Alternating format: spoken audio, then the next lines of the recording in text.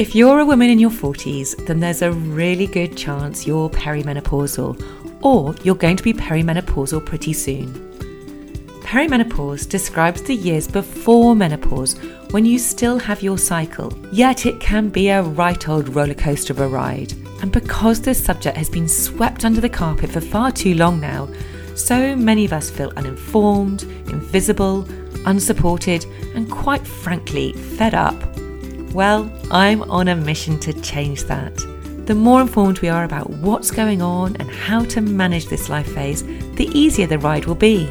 That's why I've created the Positive Perimenopause podcast.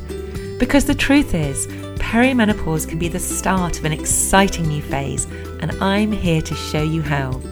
My name is Polly Warren, and I'm a perimenopause coach.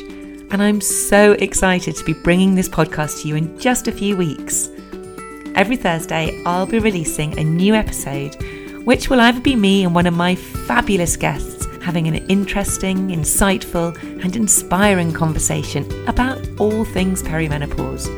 Or it might just be me chatting about how to actually use the tools we talk about.